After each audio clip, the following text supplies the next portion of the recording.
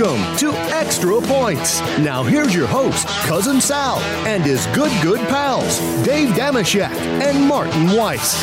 All right, welcome to the Extra Points Podcast, part of the Extra Points Podcast Network. Cousin Sal coming to you on a Wednesday morning. Joining me, spaghetti, meatballs. They are fiddling with the knobs as they always do. Babyface Joel Solomon producing this mess. And my guys right here, my dear pals, Dave Damashek, Martin Weiss. Happy Wednesday, fellas. Happy 19th anniversary, Shaq. And Martin, 19th anniversary. Jimmy Kimmel Live, 19 years ago today. Kicked things off. It was after the Raiders, Bucs Super Bowl. We flew Warren Sapp out. Wow. I know. Next year's the Big 20. Crazy. Very weird. I thought you were talking about the 19th anniversary of my 10th birthday. Is that what it is? No, I don't know. I did the math wrong. Wait, today's your birthday too? No. No, it's not. What are you talking about? I don't know. I swung and missed. That's what I'm talking about. My fault. Okay. I was trying to make an old joke and I just messed up. I think we had this conversation on the 18th anniversary in this very space, Sal, but muzzle tov to everybody involved, of course. Yeah. But my memories include watching that Super Bowl, then running over to Hollywood Boulevard, and the intent was to make the show, the Kimmel Show, stand out a little bit from the other late night shows by having sort of smart cocktails involved, sort of like Johnny Carson back in the day when he was in New York City, and that included the audience too. The audience and I was wasted. Yeah, right. You and I were standing next to each other at a cocktail table, and it was surreal because, I mean, obviously he's your cousin, and I had known Jimmy for a few years at that point, and it was just bizarre that it felt, I mean, it was live, and it was happening, and the street was packed. Hollywood Boulevard was packed because Coldplay was going to punctuate the first show by playing out on the street there. And so there were thousands of people literally gathered, and the Super Bowl had just ended, and Warren Sapp is flying in on a helicopter any moment now, and George Clooney is backstage. It was such a trip that Jimmy Kimmel came walking by, and I thought, I can't imagine how nerve-wracking that must be. And it kind of connects with watching Josh Allen and Patrick Mahomes and your guy, Tony Romo, who said during the game, I loved him saying, this is where legacies are made. And the kind of inability to wiggle around that, watching Jimmy Kimmel walk by and about to go on live national TV for the first time was such a trip and so horrifying for him. Yeah. And then that was interrupted by a guy at the cocktail table next to us throwing up, and it ended up hitting an ABC exec, and then that was the end of the booze. That was it. On the audience. There's a New York Times documentary about it, and how our executive producer Daniel, who a friend of ours who's crazy, got the news that there would be no more boozing in the audience, and he was distraught. He would have thought the show altogether was canceled. But yeah, you're right. So many obstacles at live Coldplay performance. Daniel, the executive producer, yelling back and forth with the fire chief who had threatened to shut it down. It's amazing it got done, and 19 years later. I was on the street yesterday. I did a bit for them. Being on Hollywood Boulevard, still great. A little more terrifying than it was maybe 19 years ago, but lots of fun. Well, thank Christ the Tampa Bay Buccaneers aren't winding up in the Super Bowl 19 years later. Well, John Lynch is the GM of the Niners, as babyface Joel Solomon just pointed out to us. So yeah, we have a lot of football talk. Bruce Smith is going to join us. Wow. Ooh. Lots of fun. I feel bad for him and the Bills and the Bills fans. What is it? 2-time NFL Defensive Player of the Year, all-time sack leader. We're going to talk to him about those numbers because someone's going to break it now that there's an extra game, and I think I have a solution for all this. So he's fun. I feel bad. I rooted for the Cowboys all those years, beat up on those Bills.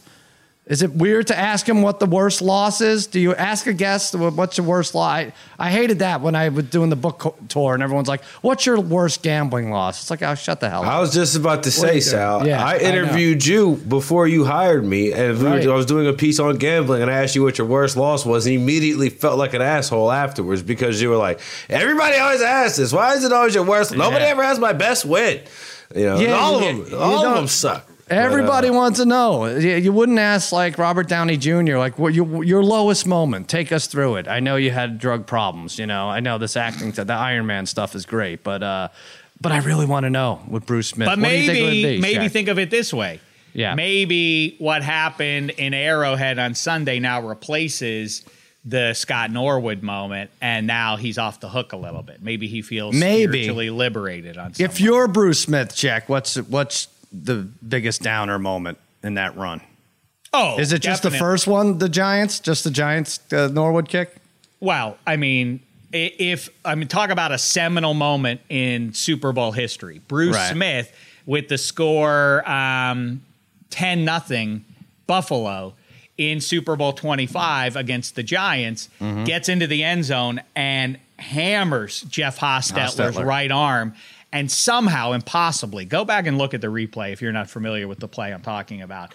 He rakes Hostetler's right arm, and somehow the ball doesn't come out. And if the ball does come out, it's a safety, and so it's 12-0. But if the ball comes out and the Bills fall on it and it's 17-0, I feel like that's ball game. And you can't do the 13-play drive that Parcells had, right? If you're down 17, you can't do all that slow play. We'll catch up here. Yeah. And I'll tell you something else. About that.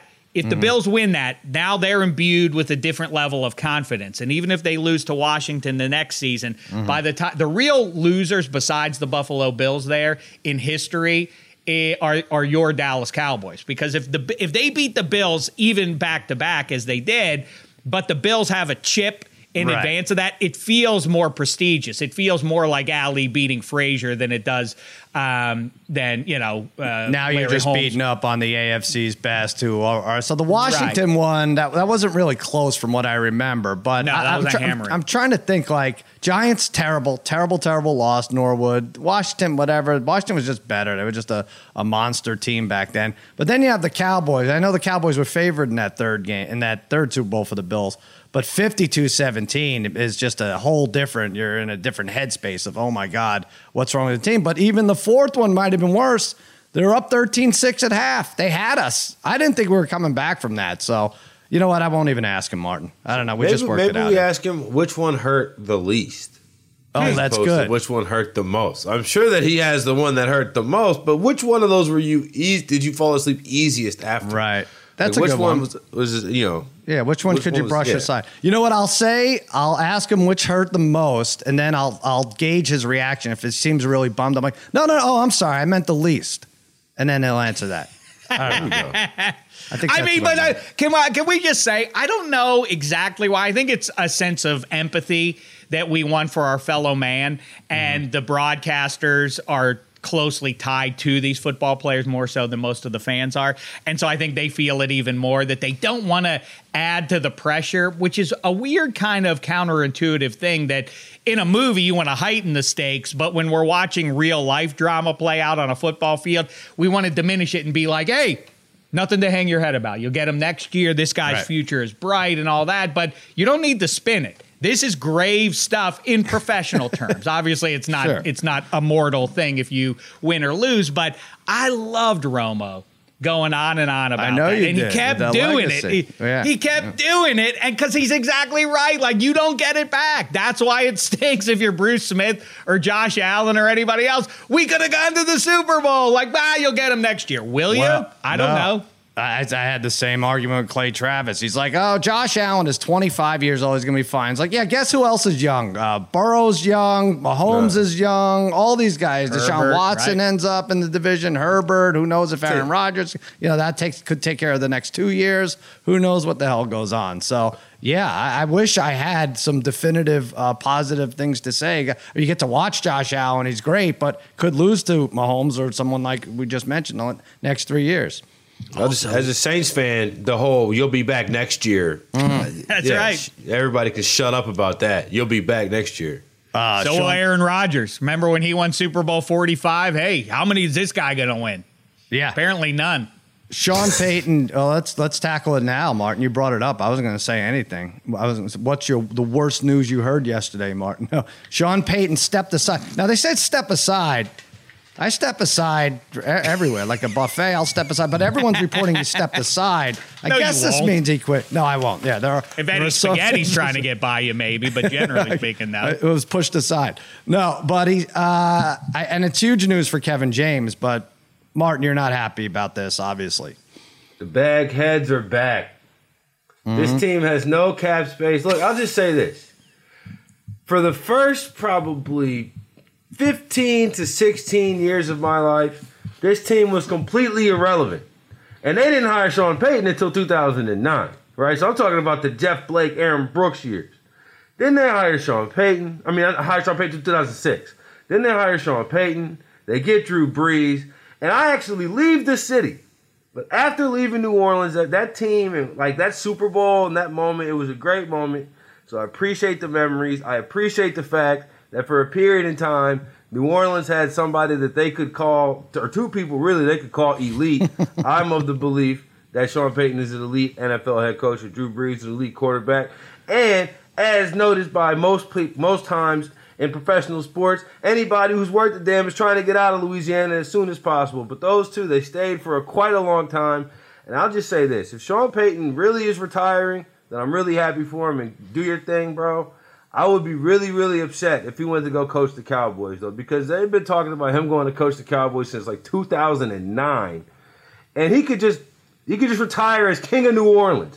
And I'll be fine with the baghead era coming back. The Saints salary cap is fucked. Taysom Hill was a joke. I get it. It kind of played out. But Happy Days was a great sitcom, even though Fonzie jumped the shark, all right? So that's all I have to say. Sean Payton, thank you for the memories. Please don't make no new ones. Come join us over there at Fox, NBC. I want to see you on TV, not on the sidelines anymore, unless you're coming back for the Saints after they tank in 2 years and get a number 1 overall pick. And the Arch Manning is now the quarterback in New Orleans.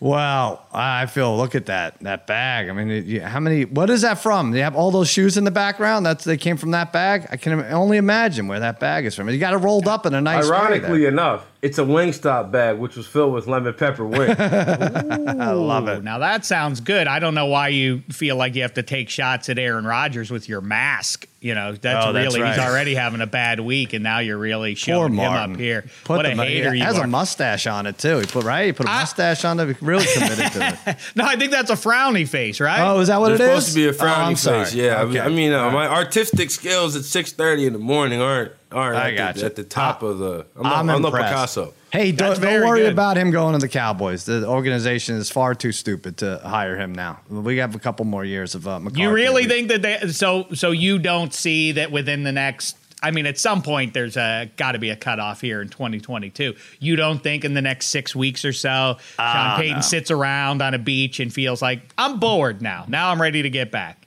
I think it seems like a 1 year thing. Right? Yeah. He'll do 1 year. He'll do what Martin said. He'll sit in Drew Brees' lap on NBC or figure something out. And then a year from now, maybe that's when the Cowboys grab him. That's when he'll become bored. But yeah, maybe he's just, and like you said, I don't know. It's funny with the salary cap. You read different things. Are they 45 million over? Are they 60 million over? No one could ever get the numbers straight, but doesn't look great for the Saints. I'm convinced that the salary cap only exists for teams who don't want to compete year in, year out.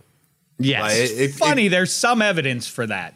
Yeah. It only exists you're telling me the Saints have been in cap hell for the last 4 years of Brees' contract. Right. Okay. So they just re-signed Michael Thomas, made him the highest paid receiver in football, but they're in cap hell. I don't get it. And they talk about this with Brady. Obviously, they're I think, 44 million over. But with Brady, it's always the same thing, right? He restructures his deal. He gets people to come over and play because they want. I was looking at the free agent receivers. Not a lot of great names. The lower end salary-wise are like the Michael Gallups of the world. But you got Allen Robinson at the top. Not a ton. Godwin is also a free agent if unrestricted if they want to bring him back. But let me ask you guys, out of these three, the over-under being 1.5, how many come back and play NFL football in 2022? Big Ben, Tom Brady, Aaron Rodgers. Martin, over-under 1.5. I'm taking under. Whoa. The only one that'll be playing is Rodgers. Okay. I've paid way too much attention to Tom Brady in the last 4 years of my life. Literally, him and LeBron have played every single day. I know what those two guys are up to. And it was just last week I looked up at the TV screen and I heard you, Sal, and Bill Simmons having a conversation that was recorded and then broadcast on First Things First on FS1 with Simmons saying that Brady was leaning towards retirement.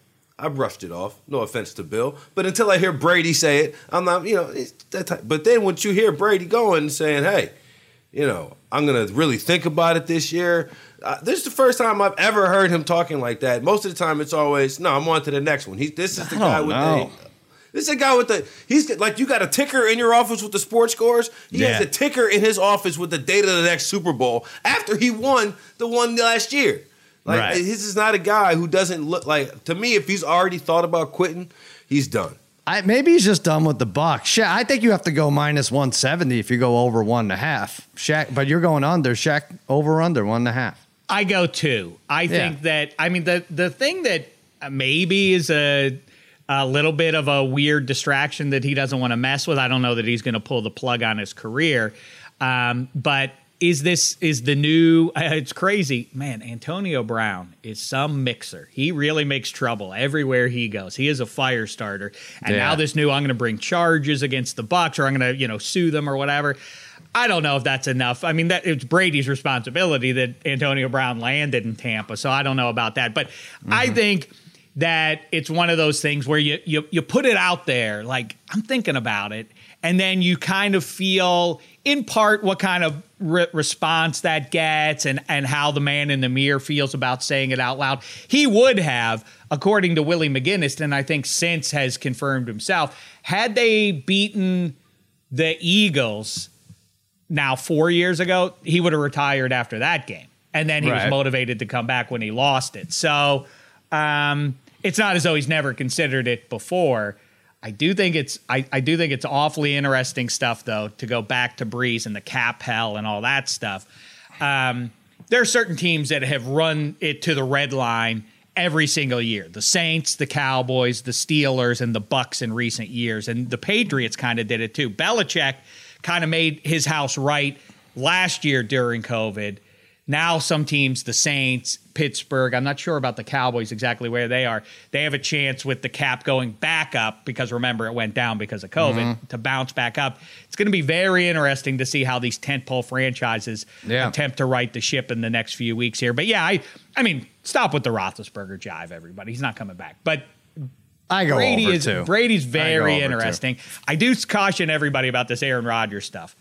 Does he seem like a guy who's even eating avocado ice cream and otherwise in the offseason to make sure he's as fit and ready to go as 44-year-old Tom Brady? I do not see him that way. He's going to be 39 this year. This idea that you have to move heaven and earth to get a guy at that age when every high-end quarterback beside Brady falls off is a little overly optimistic. He'll have some suitors. Oh, he will. I still think he's still the MVP. And then Brady too, 43 touchdowns, 5,300 yards. I don't think he's stepping aside. I go over there. Brady could.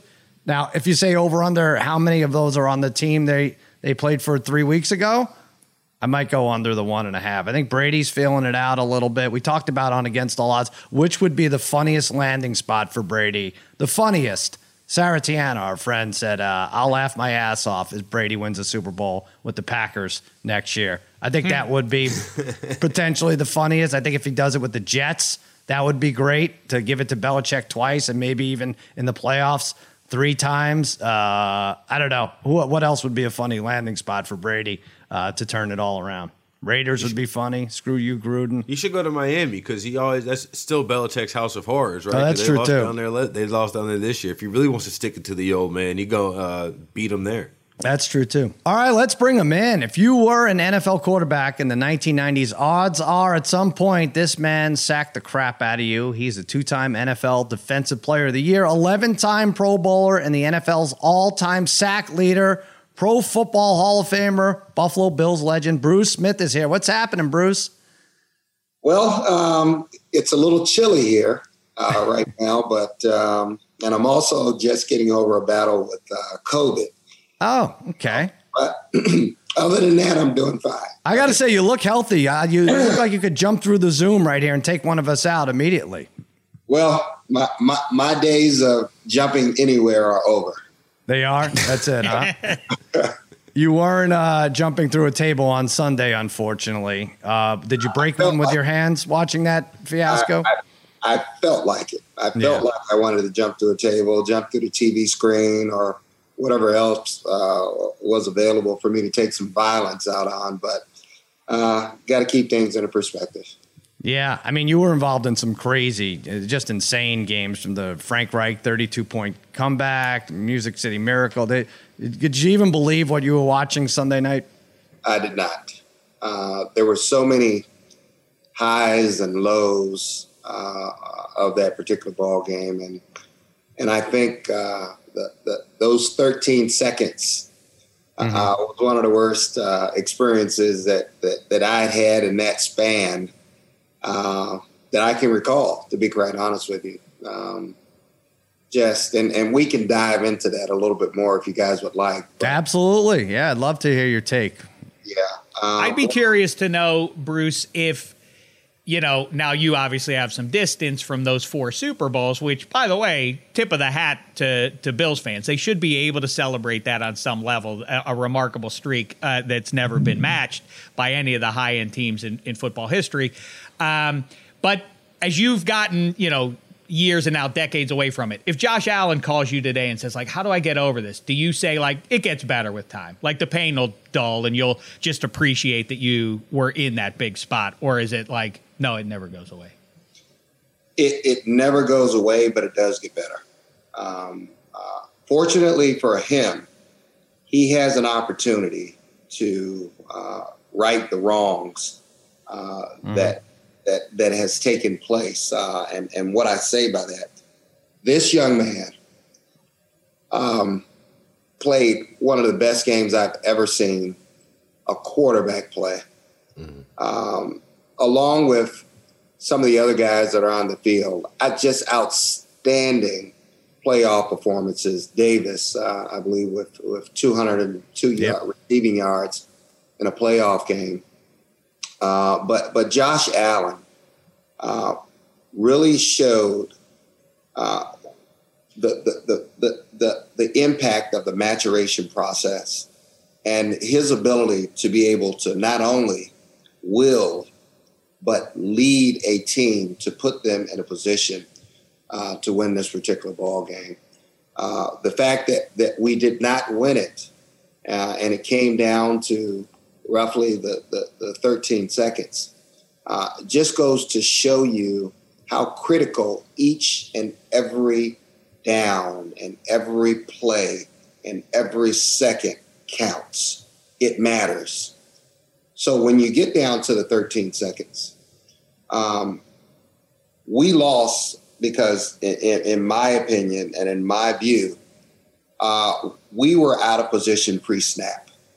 And when you're out of position pre-snap, it allows for a great offensive unit in the Kansas City Chiefs, and particularly with the great players and talent that they have in Kelsey and Hill and Mahomes to go down and make plays. But it even makes it easier for them to make plays when nobody's on top of you.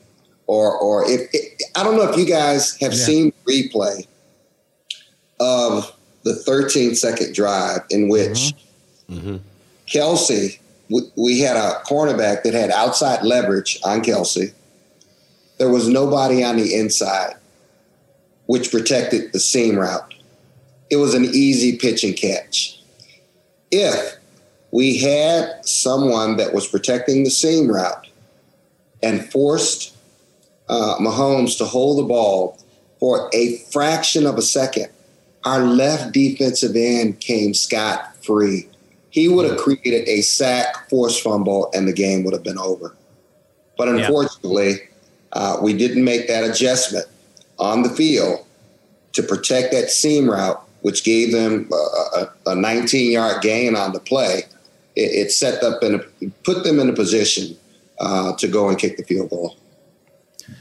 What about the people, and that makes all the sense in the world, but what about just forgetting any conventional defense at all? Like rush 2, rush 1 at that point, because no matter what, he has to get rid of that ball within 3 seconds, 4 seconds. So what does it matter how much pressure you're putting on him? Wouldn't you rather just have everyone defending all levels of passes back then? There are other options that were on the table. Hell, you get a penalty.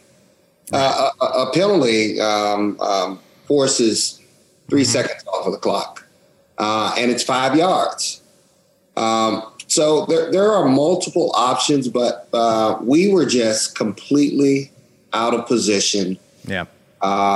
At the pre-snap of that play, and even to take it a bit earlier in the game,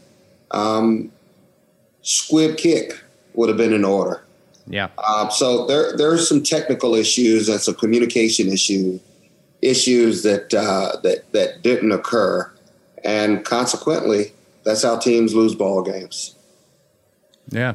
I wanted to give Sean McDermott some credit because in a way you just become entranced in this game, and maybe you lose 13 seconds left. I could just step aside and watch the game like everyone else because there's no way anyone's coming back. But you're right, the squib kick would have worked, definitely taken time off. Although if you lose the Music City Miracle and then Pringle runs back the kick for the touchdown somehow, we had defenders falling all over the place anyway, and then you have a kicker trying to block.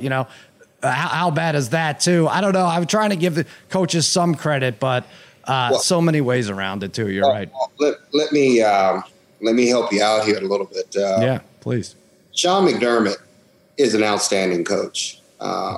What he was able to accomplish this year, having to overcome the numerous injuries that this team had to endure, along with COVID and the different positions that some guys had on the team,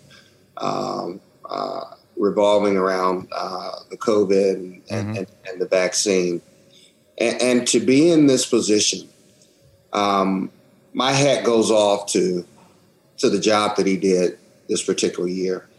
I spent some time with the team during training camp, and the most important thing that I tried to instill in them is that, guys, we have to get home field advantage. Mm-hmm. We must get home field advantage, and to do that, you can't allow slip-ups like the Jacksonville game. Mm-hmm.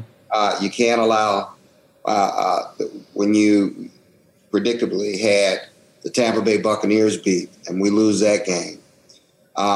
They all came back to haunt us and prevented us from having home field advantage. And that's certainly unfortunate because I believe in my heart that if this game is played in Buffalo as opposed to Kansas City, there would have been a different outcome. But the fact still remains it was in Kansas City. We had every opportunity to win this ball game, and in the last 13 seconds, we were out of position to do so. Yeah. What is it like when you have a moment like that where you have your entire season, everything you've been working for, training camp? Like you said, you were with them in training camp, right? So you, especially working with some of these young D linemen, I'm sure. When you spent all that, months and months and months and months of work, and it's all boiled down to this. It's faster than you would use the microwave. Well, it's something that takes a tremendously long time to overcome. You start thinking about all of the workouts, all of the film preparation, all of the sacrifices that you made throughout the course of the year to put yourself in a position to be able to compete and make it to the playoffs. And then you get to the playoffs. It's devastating. But for those true pros, the pros, this should motivate you. This should build character. This should make you want it even more and make you want to work that much harder to make sure that this never happens again. I had an opportunity to talk to Sean McDermott yesterday and just talk about the similarities between our team of the late 80s and this team of the early 2020s. In 1988, we lost to the Cincinnati Bengals in the AFC Championship game. Mm-hmm. That game was away. In 1989, we lost to the Cleveland Browns. They went on to play the Denver Broncos in Denver for the AFC Championship. And at that point, we said, no more. This is not going to happen again. We're going to have home field advantage the next time, the next year that we commit ourselves to the season. And that's when we went on our 4-year run. So I'm hoping that this I would say setback, disappointing loss, devastating loss will be something that will motivate this team. And we talk about this window of opportunity. That was one of the speeches that I gave the team this past training camp. There's a window of opportunity for every team. And sometimes you don't have control over that window. But what you can't control is right here and right now. And we have a nucleus led by Sean McDermott and this rising superstar in Josh Allen to make sure we capitalize on this window of opportunity, because you never know what's going to happen 2, 3, 4 years from now. Players are going to leave. Players are going to get hurt. Coaches are going to leave and go somewhere else. And you have to start over with a new system. Right. So we have to make the best of what we have right now and continue to build upon it. There's a chance we may lose Leslie Frazier. There's a chance we may lose Dable. We just lost one of the executives to the New York Giants. He became the general manager. So these are things that we have to make adjustments to. But while we have this nucleus of this team together right now, we got to seize the opportunity and take advantage of every moment we have and make it count, because tomorrow or next year is not promised. Do you suppose, as far as that goes specifically, whether Brian Dable is in the building or not, is there now a shift when you talk about players getting hurt? My concern with Josh Allen is that you look at Cam Newton and Ben Roethlisberger and physical kind of quarterbacks who run around, they get banged up and their careers, fall off a little more quickly. Do you suppose that Sean McDermott on down is going to say, okay, we ran you around a lot in 21, but that's got to stop. You're the franchise. We got to land a high-end running back to take that physical toll going forward? Well, those are discussions that I'm sure that they're having. I know it's a concern, and I raised that issue to Sean yesterday, and I'm sure some of the other players like Thurman and Jim have raised that issue as well. That's the best. So the legends, you guys just get in the head coach's ear? Like, it's like, well, we got to call Jim Kelly, Thurm, Bruce. Who else are we going to talk to about how to make this right? And that's one of the things I appreciate about this organization the most, and about Sean and his head coaching and his realizing that we want to help. We can give advice that most people can't give because we've been there and we've done it before. You just brought up an excellent point. You can't have your quarterback taking a pounding week after week after week, because sooner or later it's going to catch up to you. This is a collision sport. This isn't a contact sport like basketball or baseball. This is a collision sport. Every play, somebody gets hurt. They'll stay on the field, but they get hurt in some form or fashion. So we have to limit the number of plays that we expose Josh Allen to taking that punishment, because sooner or later it will compound, it will catch up, and we do not want to have Josh sitting on the sideline because of an injury. Yeah, absolutely. Because you talk about Josh Allen, Patrick Mahomes, like it felt like just watching a whole like quarterback version 3 Like, it was just a whole new thing. Like, a whole guys running around doing all those crazy fourth down plays. And we're seeing more in the league quarterbacks who are faster, able to move around. Like, not necessarily like we saw Sunday night, because that's 1A and 1B. But, you got Kyler Murray's and so on and so forth. Would you have had more or less sacks today? Because obviously, in your day, they weren't throwing the ball nearly as much as they do now. But it seems like the quarterbacks are significantly faster. Well, that's a great question, and I'm going to give you a straight-up answer. If you're putting the ball in the air, I'm going to get to the quarterback. Mm-hmm. No ifs, ands, and buts about it. They're throwing the ball at least 25 to 30% more in this era of football than when I played. Typically, they had balanced offensive attacks in my era of playing football. It was 50-50. Now they're throwing the ball in places of running the ball because they throw these short patterns and short outs and things of that nature. And they let their skilled players use their skill. The Tyreek Hills, the Chase, the Chases in Cincinnati, and so many of these other extremely talented guys. But we're looking at a new generation of stars, and the NFL, my hat goes off to them because this was probably the most exciting football that I've seen in a long time. It was just incredible. I just wish there was a little bit more defense that was played. I love the game against the Cincinnati Bengals in which the other team, I think it was the Titans, were able to get, 8 or 9 sacks, but they still lost the game. Right. I mean, how is that possible to get 9 sacks on a team and still lose the game?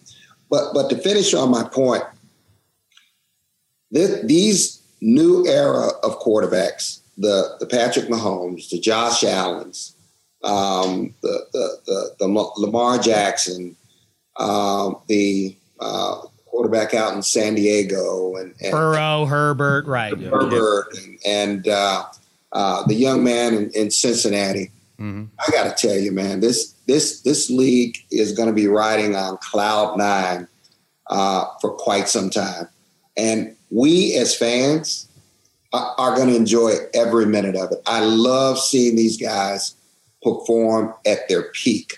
And it reminds me of the era of football in which that I played in, when we had the Marinos, the John Elways, the Jim Kellys, and so many others, the Joe Montanas, and so forth.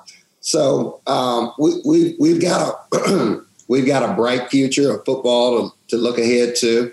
And I'm looking forward to this weekend of AFC Championship games. I think they're going to be an outstanding games. Give us your winners. Go ahead. Go ahead. Well, I was just going to ask, because you're counseling Sean McDermott, counsel now Buffalo Bills fans. What are they supposed to root for now? Is it good that the Cowboys of the early 90s are one of the great dynasties, and that it's like, wow, that's who we lost to, one of the great dynasties? Do you root for the Chiefs who just beat you, or do you want to see them and their fans suffer a little bit? For me, yes, I want to see competition. I want to see a great ball game. Come on, Bruce. Come on. You have to hate this team. Absolutely. Look, football is entertainment. Keep things in perspective. It is a sport. We watch it to be entertained. I want to be entertained. I want to see a great competitive atmosphere. I want to see guys getting blown up. I want to see offensive linemen get put on their backs. I want to see quarterbacks get hit by defensive ends. I want a smile on his face. He's not kidding. He loves it. I am dead serious. Yeah. I want to see defensive backs have some phenomenal picks and make great plays. That's what this is. This is entertainment, man. That's what we get paid to do. I want to entertain the fans, whereas like last weekend, they walk away and say, wow, what a great game. You know, you put a big smile on your face because that's what it was. It's entertainment. Why did you back to Martin's question and the sacks and everything, and it's true. You mentioned all those great quarterbacks you played with in your era, but the truth is it's very hard for you to get a sack when Christian Okoye has like 28 carries, right? So should they just adjust the record books, especially with this extra game and how it is? Like instead of 200 sacks, like, okay, there's an extra game. Give me 229 sacks. See if anybody could beat that. Well, an extra game, and they're putting the ball in the air, right? 20 to 30% more. Mm-hmm. You know, you put an asterisk beside it, and you say, well, this was done in 16 games, and this was done in 17 games. I think T.J. Watt, for example, my opinion, Defensive Player of the Year. What an outstanding year that this man has had. And he was consistent. And he even missed, I believe, 2 games. Mm-hmm. So there's a level of consistency there. His body of work is starting to pile up year after year after year that it makes me as a defensive player look back and compare him to some of the greats that are playing now and some that played before him.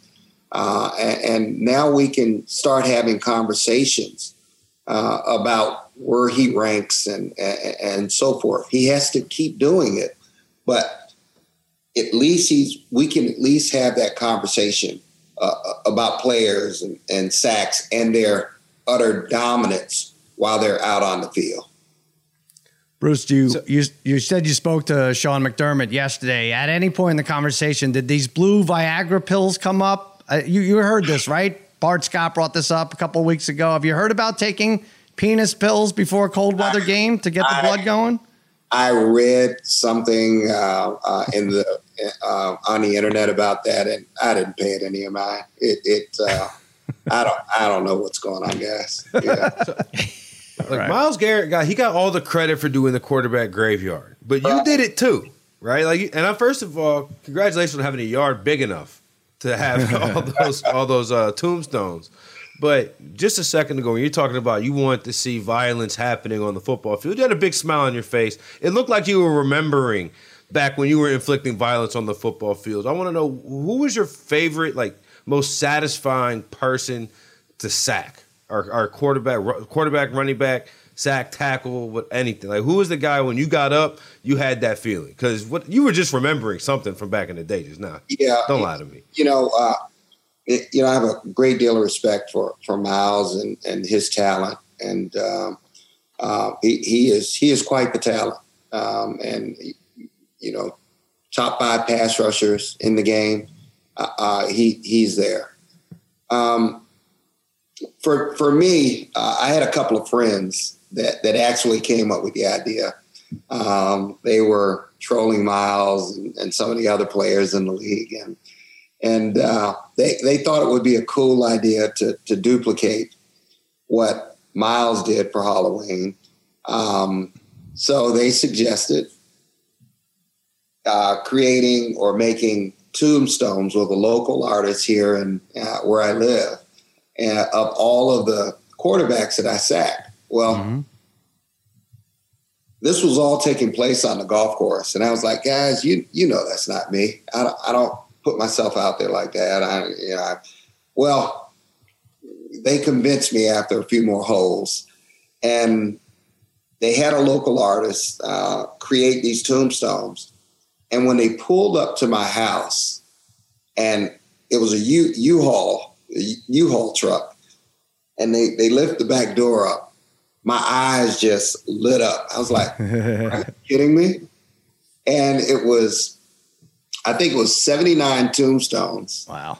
And I had gotten to some of the quarterbacks, obviously more than others, but some of the trophies that I like to reminisce about and occasionally talk about are guys like Dan Marino. He had the quickest release in the National Football League in that era. So that's one of the guys that gave me my biggest pride and joy of being able to get to him and sack him. Obviously, Joe Montana, who was the GOAT. And if you want to compare eras and the way the game has changed, he still ranks up there. John Elway, who could do it all. He could scramble. He could throw a 70, 80-yard pass. He could do it all. So those three were at the top of the list of guys that I took the most pleasure in sacking. But Dan Marino, because he was in Miami, and it was a division rival. Saw him all the time. And it seemed like he had eyes in the back of his shed, and he would always buy that extra fraction of a second to be able to step aside or step up into the pocket and get rid of the ball. Do you remember who you took down the most? We have the answer here, but do you know? Ken O'Brien. That's right. 17 and a half times. Drew Bledsoe second, 12 and a half, and then Marino, 9.5. But the 9.5 should have an asterisk because you're right. He had such a quick release. It might as well have been 20. Yeah. What about, I hate to bring up a bad subject. And by the way, you have a bust of yourself behind you. Maybe it'd be a little graphic, but instead of tombstones, maybe you could get like, when people kill an elk and they put the head, maybe it should just be Dan Marino's head. Oh, that's a good idea. It'd be neat looking. Be a little disturbing, but also cool. What about, I hate to bring it up, I've talked to you about this before, Jeff Hostetler. Is that the play besides the Norwood kick in the run of the Bills that if you change the result of one play, if you get that ball out of 15's hand in that spot and you fall on it, game over, and then the Bills dynasty tracks differently, right or no? I agree with you. Jeff had the presence of mind while I was grabbing his wrist to change hands and put the ball in his other hand and tuck it. I think that was an outstanding presence of mind that he had in the moment to be able to protect the ball. But you are absolutely right. That changes the outcome of the game, and it probably changes the trajectory of how the Bills would be remembered in the Super Bowls. Yeah. Well, we appreciate your time, Bruce. This has been fantastic. We learned a lot about how to deal with it. I love that you're still in the ear of the coach and you have a positive view of this Bills team. I went to school in upstate New York. I rooted for the Cowboys against your team back then, but those are the most rabid fans. They are owed so much, and it's a difference between what they go through and what the Lions fans go through every year because you got to get one. Got to get one of these years. Yeah. Well, Sal. For me, guys would always ask me if I wanted to coach. And I would say, guys, I got it all out of my system. I love playing golf. I'm a real estate developer. I play golf at least 3-4 times a week. And I want to enjoy life. I just don't want my time to be committed day in, day out through that grind and that pressure and that stress of being in the game. Having said that, I have a skill. I have knowledge about this game that I want to pass on. It's not for me to keep. Just like when I came into the league, there were older guys that passed on knowledge and wisdom and nuggets to me that I took and implemented on my day-to-day routines, my practices, my conditioning, my eating habits, and so forth, that made me the player and the person that I am today. And I'm just trying to pass on some of these nuggets and skills and things, these little tips that can make you an impact player today or in this coming year, as opposed to 4 or 5 years from now. So that's what it is for me. That's my approach with Sal and Marty. So yeah, I relate. Are they challenged? I think you have the perfect gig here. You're a consultant. You have a lot of knowledge. You could talk to these coaches and tell them what to do. And then when they're fired and they and their families need to move, you can sell them a house. It's really ideal. Well, I don't do houses. I do multifamily apartment buildings, hotels, things of that nature. All right. Well. Yeah. I'm glad you said that because I was concerned. I watched your football life, and you had a quote that said, you still haven't found another job that will pay you $1 million that you go out and kick the shit out of somebody without going to jail. So I'm glad to hear you got all the shit kicking out now, and now you're kicking ass in golf. I was definitely going to get that one in. I had to worry. You know what a old timer told me when I was getting a little older into my career. He said, "Don't let your mouth write checks your body can't cash." Right. And at that stage, I was getting a little older and so forth and so on. And if you take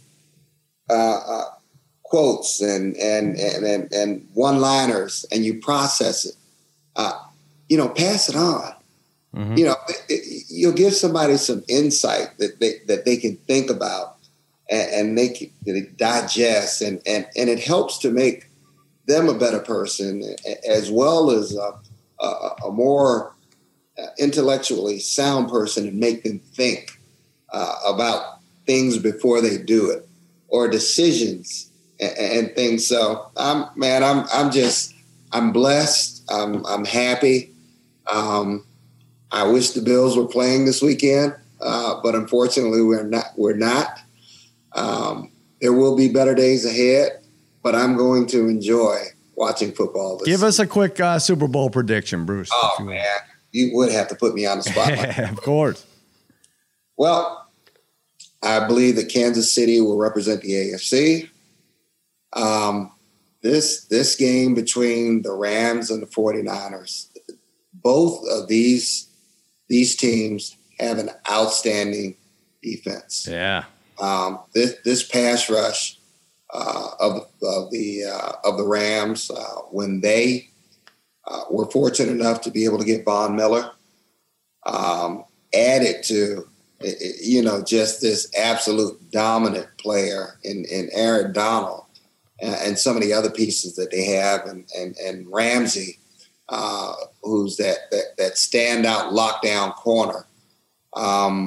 I tend to favor the 49ers. I mean, I tend to favor the Rams. Mm-hmm. All right, Chiefs, Rams, Super Bowl, and then Chiefs win, and you could say the Bills were the second best team. That seems fine. I want that to happen. Thanks so much, Bruce. This has been great. We could talk to you for hours, but you should go golf. This is it's much more fun. It's a little cold right now. So okay. I'm not going to be golfing. Yeah. Gotcha. All right. Man. All right. Thanks, Bruce. Appreciate it again. Thanks for having me on, and kudos to Terry and Kim Pagula for the job that they did this year and in assembling this team and putting the pieces together for us to be able to compete and continue to get better. Absolutely. I have a feeling you'll be around in late January for many years to come. Bruce Smith, everybody. Terrific. Wow, that was fun, fellas. Good times. Really learned a lot, right? I mean, I want to go back to the 13 seconds.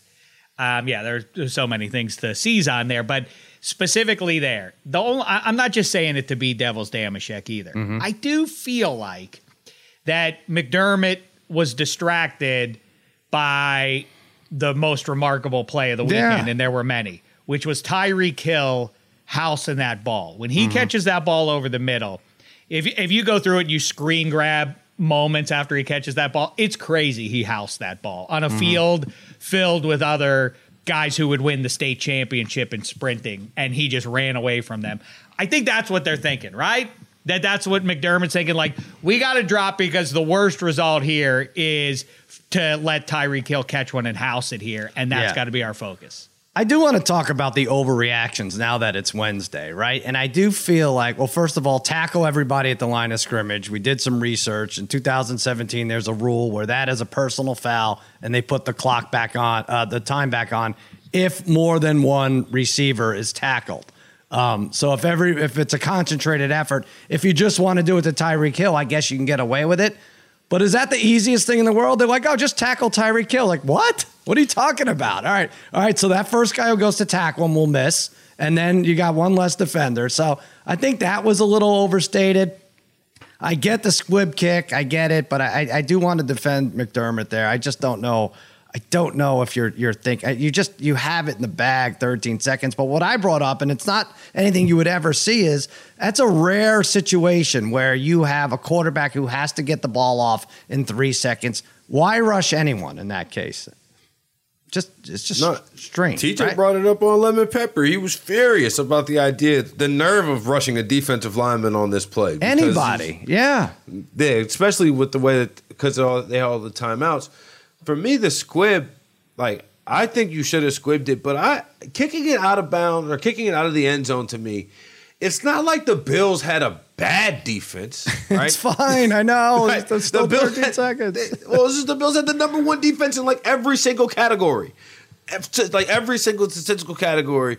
You could argue that was the better unit on the Bills team was the defense. So it's like you were kind of leaning on a strength. But in reality, nobody thought that game was going to, 13 seconds is an impossible amount of time, or so we thought. They're saying the squib was called for, but that the kicker never got the message. I don't know. That seems impossible. But the other thing with the squib is, that is the new thing, and that's murky stuff. But either way, does everybody have amnesia? How many times have we seen kickers attempt to squib, and it hits one of the up guys? Yeah. And the guy falls on it and 0 seconds expire there, or maybe 1. If the up guy, not 10 yards down, but the second layer falls on the ball at his own 40, 45, well, now you're a completion away and you're in the same spot to kick the game-winning field goal. I think that's overstated too a little bit. I think it also diminishes the greatness of the game. We can definitely 20/20 hindsight it and say you're exactly right, Sal. Obviously, I don't know. I wouldn't say McDermott choked it though. I think he did, given what he had seen in the last couple of minutes, kind of borderline in a conventional way, the right thing. He could have gone more extreme, to your point, though. Well, and if you just put numbers on it, and I do know I'm going to say 99.1. I'm not making it up. They're like, whoa, why not squib it? If you squib it, you have 99.8 chance of winning. Instead, you have 99.1. What's the matter with you? What are you doing here? Don't you see the book? I don't know. It's a lot. That's my biggest beef with they come in the middle of the fourth quarter with the win probability 68%. The only reason that exists is so that way when the team loses that has a 68% win probability, people get pissed off. That's the only reason why it exists. The only way you can win the game is with no time left. Right, exactly. I get we have to complain about whatever, and of course you should if you're a Bills fan or a football fan or an X and O kind of person or whatever. But for real, think about what we saw. I know everybody has now decreed one of the greats of all time, and that is accurate in my opinion. 4th and 13. Josh Allen throws a touchdown pass to put the Bills in the lead. What the hell? I can't believe he did it. Mahomes has the ball. He throws it over the middle of the Tyreek Hill, and he runs away from everybody. What the hell just happened? Well, that's that. Great effort, Bills, but there is some time. Maybe he can do it. He did it again. Now they're going to win this game. There's 13 seconds left. And as soon as that happened, I thought, 13 seconds, he's going to make a play, and they're going to at least get a crack at a field goal here. And so he did. What craziness. That's bizarre. I didn't think that. I didn't think he was doing it with 13. I thought, 26, 27, maybe 13. I joked. I didn't think it was going to happen, but I thought it's plausible that he throws one strike and they have a shot. Yeah. No, I'll tell you what happened with me with 13 seconds left in the game. I had already cashed the Bengals money line and the Rams money line for my third leg of my lemon pepper parlay, and I looked at it with 13 seconds left on the clock, and I said, this thing is as good as done. I don't care what it says. There's no way Kansas City can come back because I thought, I should go hedge. I should go hedge right now. 13. The hedge was 16-1 at the time. You sent that to me, and I'm all over that shit. I'm always looking at that. But I was so, like I said, entranced with the game that I was like, I wasn't even looking at live odds at that point. And but yeah, that would have been a night. I don't know if 16-1 doesn't feel like it's big enough actually in that situation to win the game because you were only just going to tie it right with a field goal. And then have to luckily win the coin toss. All right, let's take a break. We could talk about overtime and Super Bowl MVP picks and all sorts of other goods. Oh, Baseball Hall of Fame when we get back.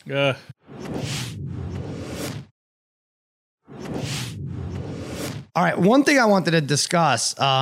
It's a small matter, but it drives me crazy. So when they put the temperature on the screen, it used to be temperature and then wind chill, right? If you really want to, like 3 degrees, wind chill, -14. Now it's temperature and then feels like.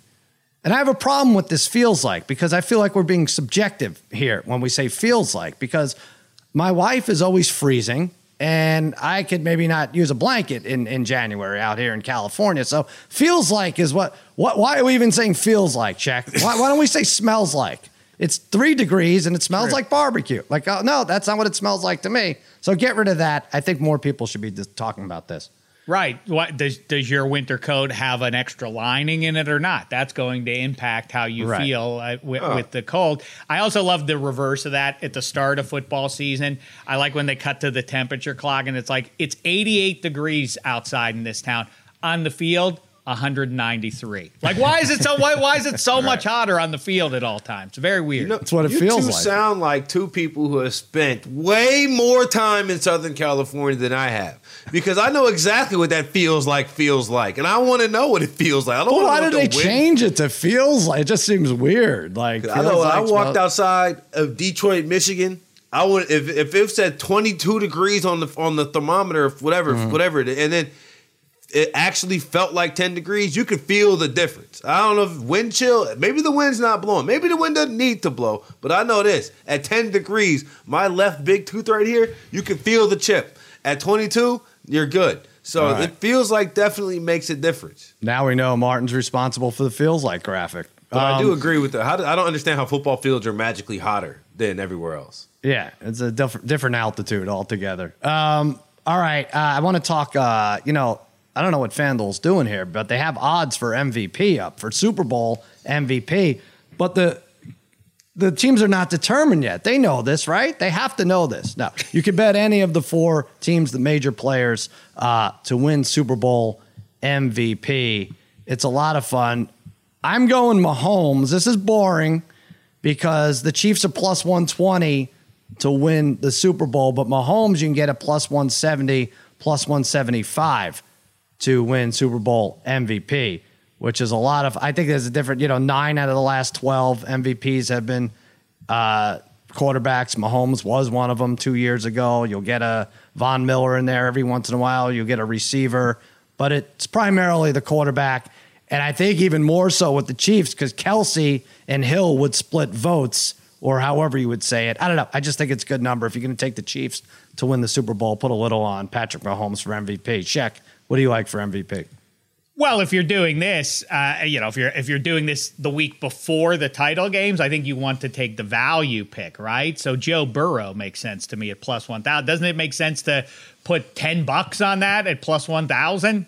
So he's 10-1. They're 8-1 for Super Bowl, but 10-1 for MVP for Burrow. Yeah, so that's fine. So that's bad, or are you saying that's? I mean, there's so many ways to go because we went through this yesterday. In the Rams, you got like 4 options. What if, Stafford? Obviously, the quarterback has to be in the mix. Sony Michel's had big playoff games, and then you have the receiver. Of course, Cooper Kupp. Of course, Odell Beckham. You get monster odds for Odell Beckham. You get 60-1. You get 75 for Nick Bosa. Which way are you going, Martin? There's a lot of value in a lot of these, I think.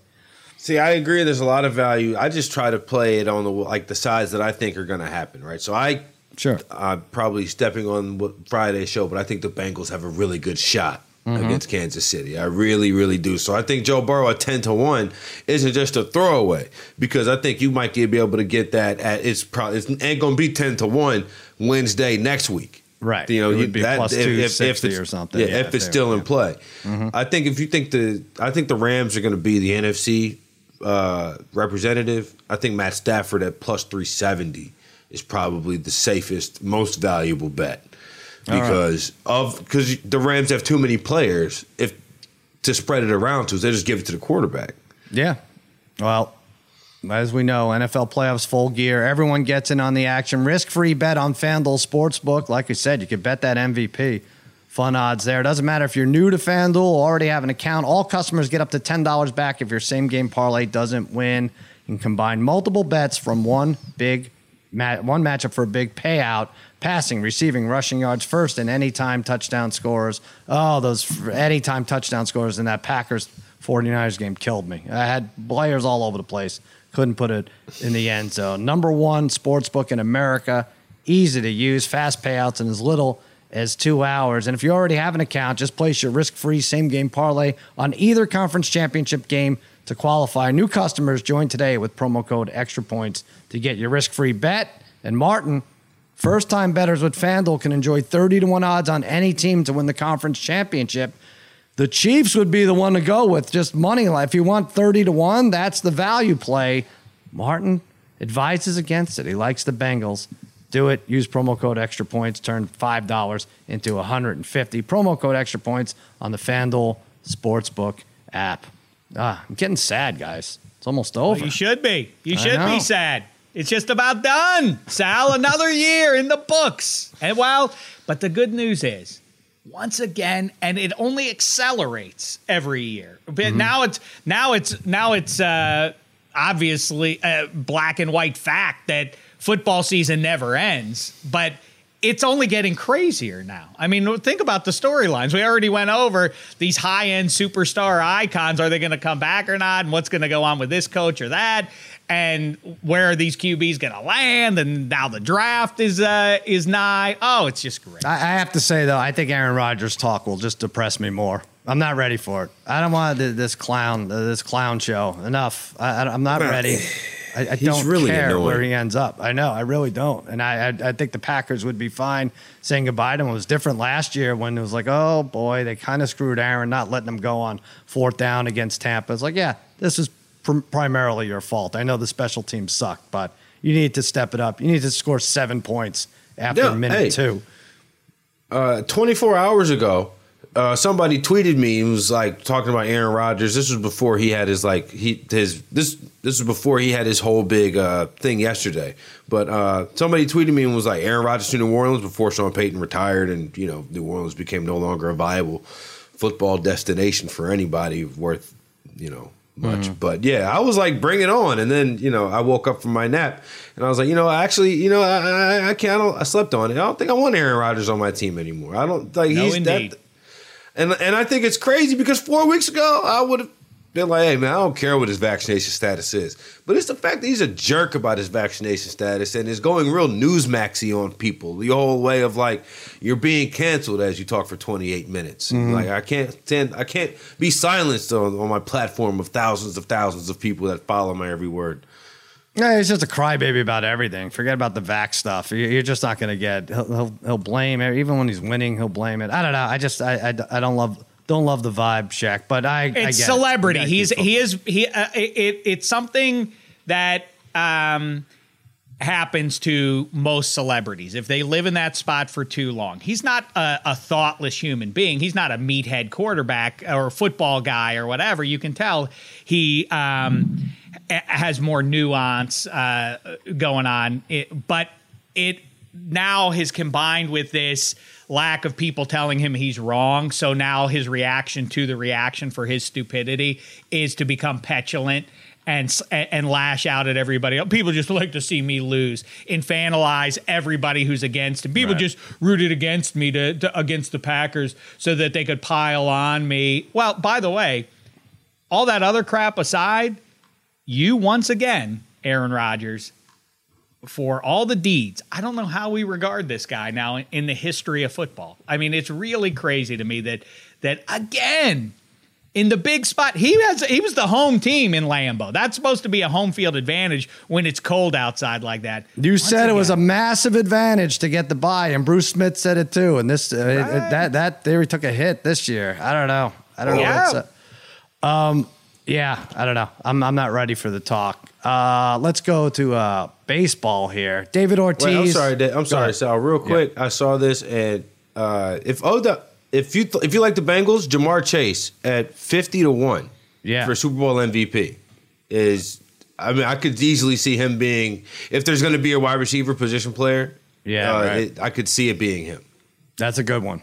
Yeah, you can't turn down a 50-1 for any of the 4 teams' top 2 players, I would say. That's a good job by you. David Ortiz makes the Hall of Fame.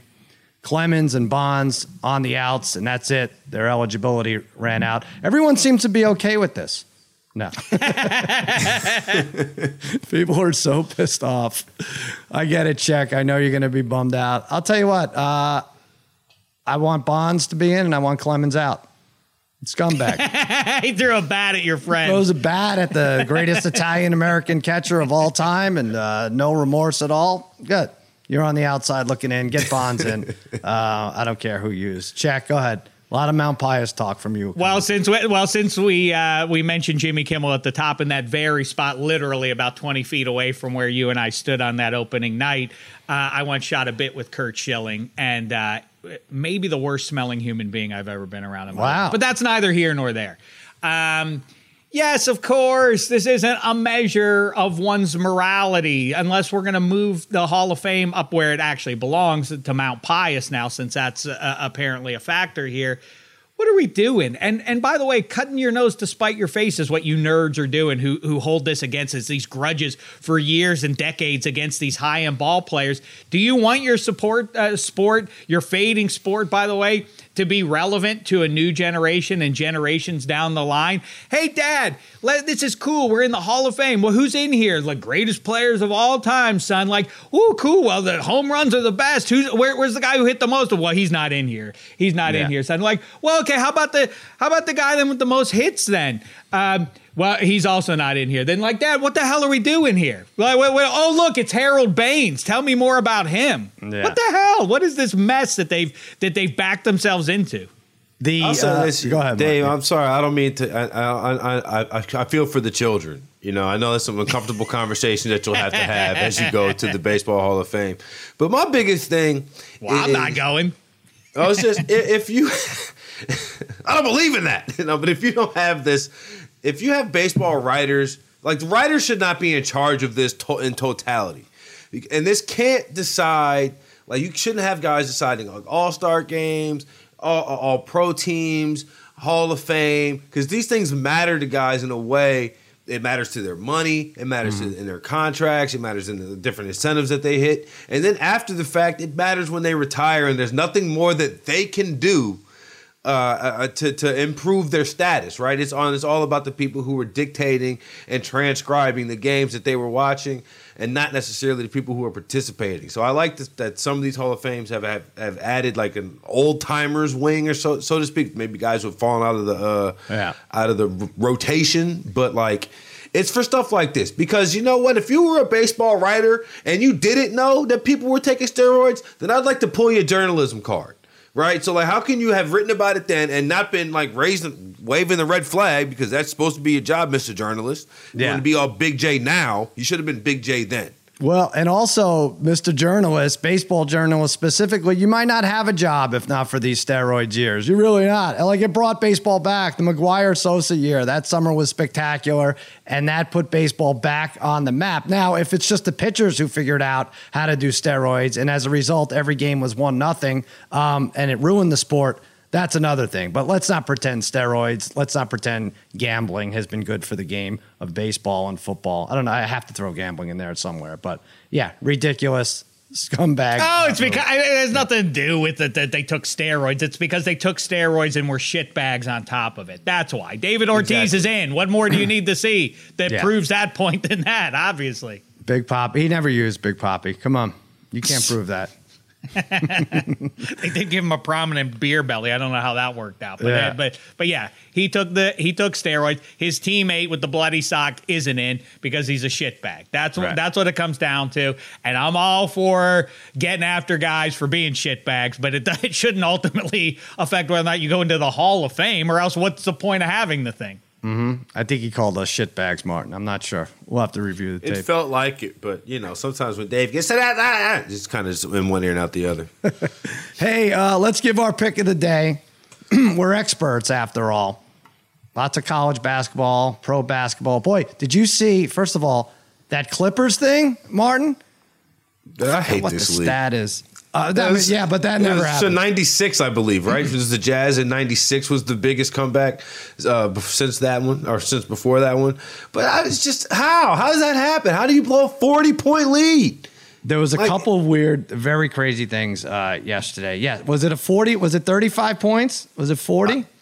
I thought it was 43. I'm sorry. It was either the Clippers had a 43-point comeback, or at one point the Celtics were leading the Kings by 43 points. That was it. In a game. It's too much going on in the NBA Tuesday. Too much ass. What the hell? We just talked about this last week, Marty. You landed on the great point that they're always going to be back end covers in a blowout. This is your chance to make hay, right? You got to get on this. But part of it makes me upset because this is your discovery. Imagine if every football game was 35-0, and then 7 minutes left in the fourth quarter, the other team decided to start playing. Kind of getting to be that way, first of all. But secondly, in the NFL, I'm talking about. But secondly, this is your chance to make hay, man. You got to cash in on this over and over and over again. This is your thing. Entering Tuesday, teams were 1 and 16,239 over the last 20 seasons when trailing by 7 or more points with under 20 seconds remaining in regulation. The Clippers are the only team to overcome this deficit in under 20 seconds and win in regulation in the past 20 seasons. Baxter Holmes tweeted this. Yeah, that's spectacular. I bet Arizona against UCLA. Arizona, their two guards. Tell me if you'll ever see this again. Their starting guards, one 0 for 17, the other 0 for 11, combined 6 turnovers. I don't know if you're going to see that again. I was on UCLA watching that. Like, wow, finally I'm having some luck going my way. 0 for 17 and 0 for 11 from the guards. I'll stick with college basketball. I'm taking VCU plus 4.5 over Davidson. Davidson, number 2 in the country behind the arc. I don't know if they're still counting Steph Curry's numbers or what, but VCU, number 1 defending the 3, 26%. I like this Vince Williams, good player, 12-6, 2 steals a game. VCU 10-7 against the spread. The line's a little fishy, right? 11-6 at 16-2, and it's only 4.5 points, but I'll take it. I'm going the fishy side. The Rams shooting comes around. They upset Davidson 69-66. There you go, 66. Take it away, Shaq. What's your pick? Well, I am going to go with 66's sport there. I encourage Nate the Man that anybody who is a puck fan or intrigued by the game and wants to dip their toes into those frozen waters, I encourage you to check out the game. The Boston Bruins against the Colorado Avalanche, a.k.a. the Raymond Bourque Cup game here going down. The Avalanche, an absolute steamroller, almost as good as the Pittsburgh Penguins are playing over the last 20 games. They really are as good as it gets right now. Second highest scoring team in the league. Bruins, no slouch themselves, but in Denver for this one. I say have some fun. 1.5 is what the Avs are laying there at plus 128. I think that's too juicy to pass up there. Watch Cale Makar and company. All the talk about Connor McDavid and whoever else is the best player in the league. It might be a defenseman right now, as a matter of fact. The season Cale Makar is putting together there. Give yourself a treat. Late night if you're on the East Coast and watch that one. Spaghetti and Meatballs wrap up hockey on the hockey action on -3 every week. There were 2 games, maybe you guys remember, that were -700 in hockey. I've never seen that before. Who was it, Spaghetti Meatballs? The Avs were favored one night, right? Are they just a couple of really shit teams? They have to be in the NHL. I mean, you were getting plus 2.5 at even odds for some of these games. If you can remember which there's one some direct out there for sure. Yeah, there's some definitely decided advantages, and FanDuel will always lay the spread at 1.5 as an option for you. So yes, minus 700 at a mid-January game. It's crazy. All right, Martin, what do you like? I'm going with the Memphis Grizzlies, and I got it -4 right now. I'm taking the Grizzlies -4 versus San Antonio Spurs. The Grizzlies are a really, really good basketball team. Okay. I don't have a lot of analysis for you, but Desmond Bane's out of health and safety protocols. But the Grizzlies are really good, and I think they're going to make a lot of noise this year. You had them last week, right? I think you won with them 2 weeks ago. What was it? Yeah. Last Wednesday? I think so. Yeah. I think I gave them out on Friday, like just in the course of the pod, not necessarily as my pick of the day. Hey, you know what you also gave out? We have our staff-wide fantasy playoff competition here. All 7 podcasts go against each other. You guys have to split because Martin, you have to go to Lemon Pepper with TJ. Sheck, you have to go to -3 with Hench. Spaghetti has to go to Waiver Wired. He hosts that with Jen Piacenti every week. They are the fantasy gurus, and they are, in fact, in first place with 320 points. Now, the 7th place team has to pick from the cap of consequences, and the consequences are not going to be good. I've seen this cap. I've seen the items in it. Not going to be good. Lemon Pepper, Martin. Last place. Damn it. 53. Did you not know this? Am I giving you news? I did not know this. Although I lost my quarterback, Rodgers. But you lost your quarterback. So everybody has either 0 or 1 quarterback still left. So that's what's interesting. The waiver wire lost both quarterbacks. So did Covered in Glory. The soccer podcast, of course, is number 2 on second place. Martin, you have Burrow, Kupp, Samuel, and KC. The idea is you can only pick 1 player from each team, and those are the 4 remaining. Shaq, you're in good shape. You're not going to. We should win. We should. No, you think so? -3 should. Yeah. If the Chiefs win, -3. Basically, Mahomes has to outdo Kelsey by. Yeah, I think you're right. I think you are going to win this. If you gain 10 points -3 will win if the Chiefs win on. You Sunday. have Mahomes, Kupp. Who is this? And Samuel. I don't even know. Debo, and we have and Kupp and wait, who's the other Mixon one? and Mixon, right? Yeah, so we're not even doomed really if the Bengals advance, but the Bengals advancing to the Super Bowl gets Marty off the hook. Otherwise, Marty will remind us as he pulls from the hat, like, yes, but don't I get a break since I'm not into fantasy football? He'll say that one. Martin, you have a chance if Burrow beats Mahomes. You have a chance to climb out of the cellar. Otherwise, you're picking. I mean, is TJ going to do a podcast with fish on his face? What's he going to do? Or is that going to be? He had nothing to do with this. Had very little impact or input on this fantasy football endeavor, as I'm sure you could imagine. All right, it's going to be a little more embarrassing than a brown bag on your head. I wish you well here. Go Joe Burrow. Go to. Sorry, Joe Burrow is not going to let me down. Look, there's too much bad news out of Louisiana today. Bengals are winning on Sunday. That's how you know it. I want to thank Bruce Smith. That was great. We'll put that up on YouTube, that whole interview. Go to Lemon Pepper Parlay. Martin and TJ do their thing. -3. Shaq, you got a good episode Monday. What? Can you imagine? I was just thinking 20 minutes ago, between the Baseball Hall of Fame and Aaron Rodgers, do you think Kevin Hench will have some thoughts? No, I don't think so. He better be careful. I mean, he got lucky here with Big Papi. Is he gonna shit on the Big Papi induction? I don't know. That's why I'm looking forward to He'll figure a way. He'll figure a way to do it. Waiver Wired with Jen Piacenti and Eddie Spaghetti. Lots of DFS talk there. We got Against All Odds. We're going to be breaking down both conference championship games, side total, all sorts of props, first touchdown. Covered in Glory, soccer podcast, Megan Fun of Sports. They're always great. Check it out on the Money Grab feed. Thanks again to Bruce Smith for joining us. And I want to remind everyone out there, you may feel like underdogs, but please remember, you're all my favorites.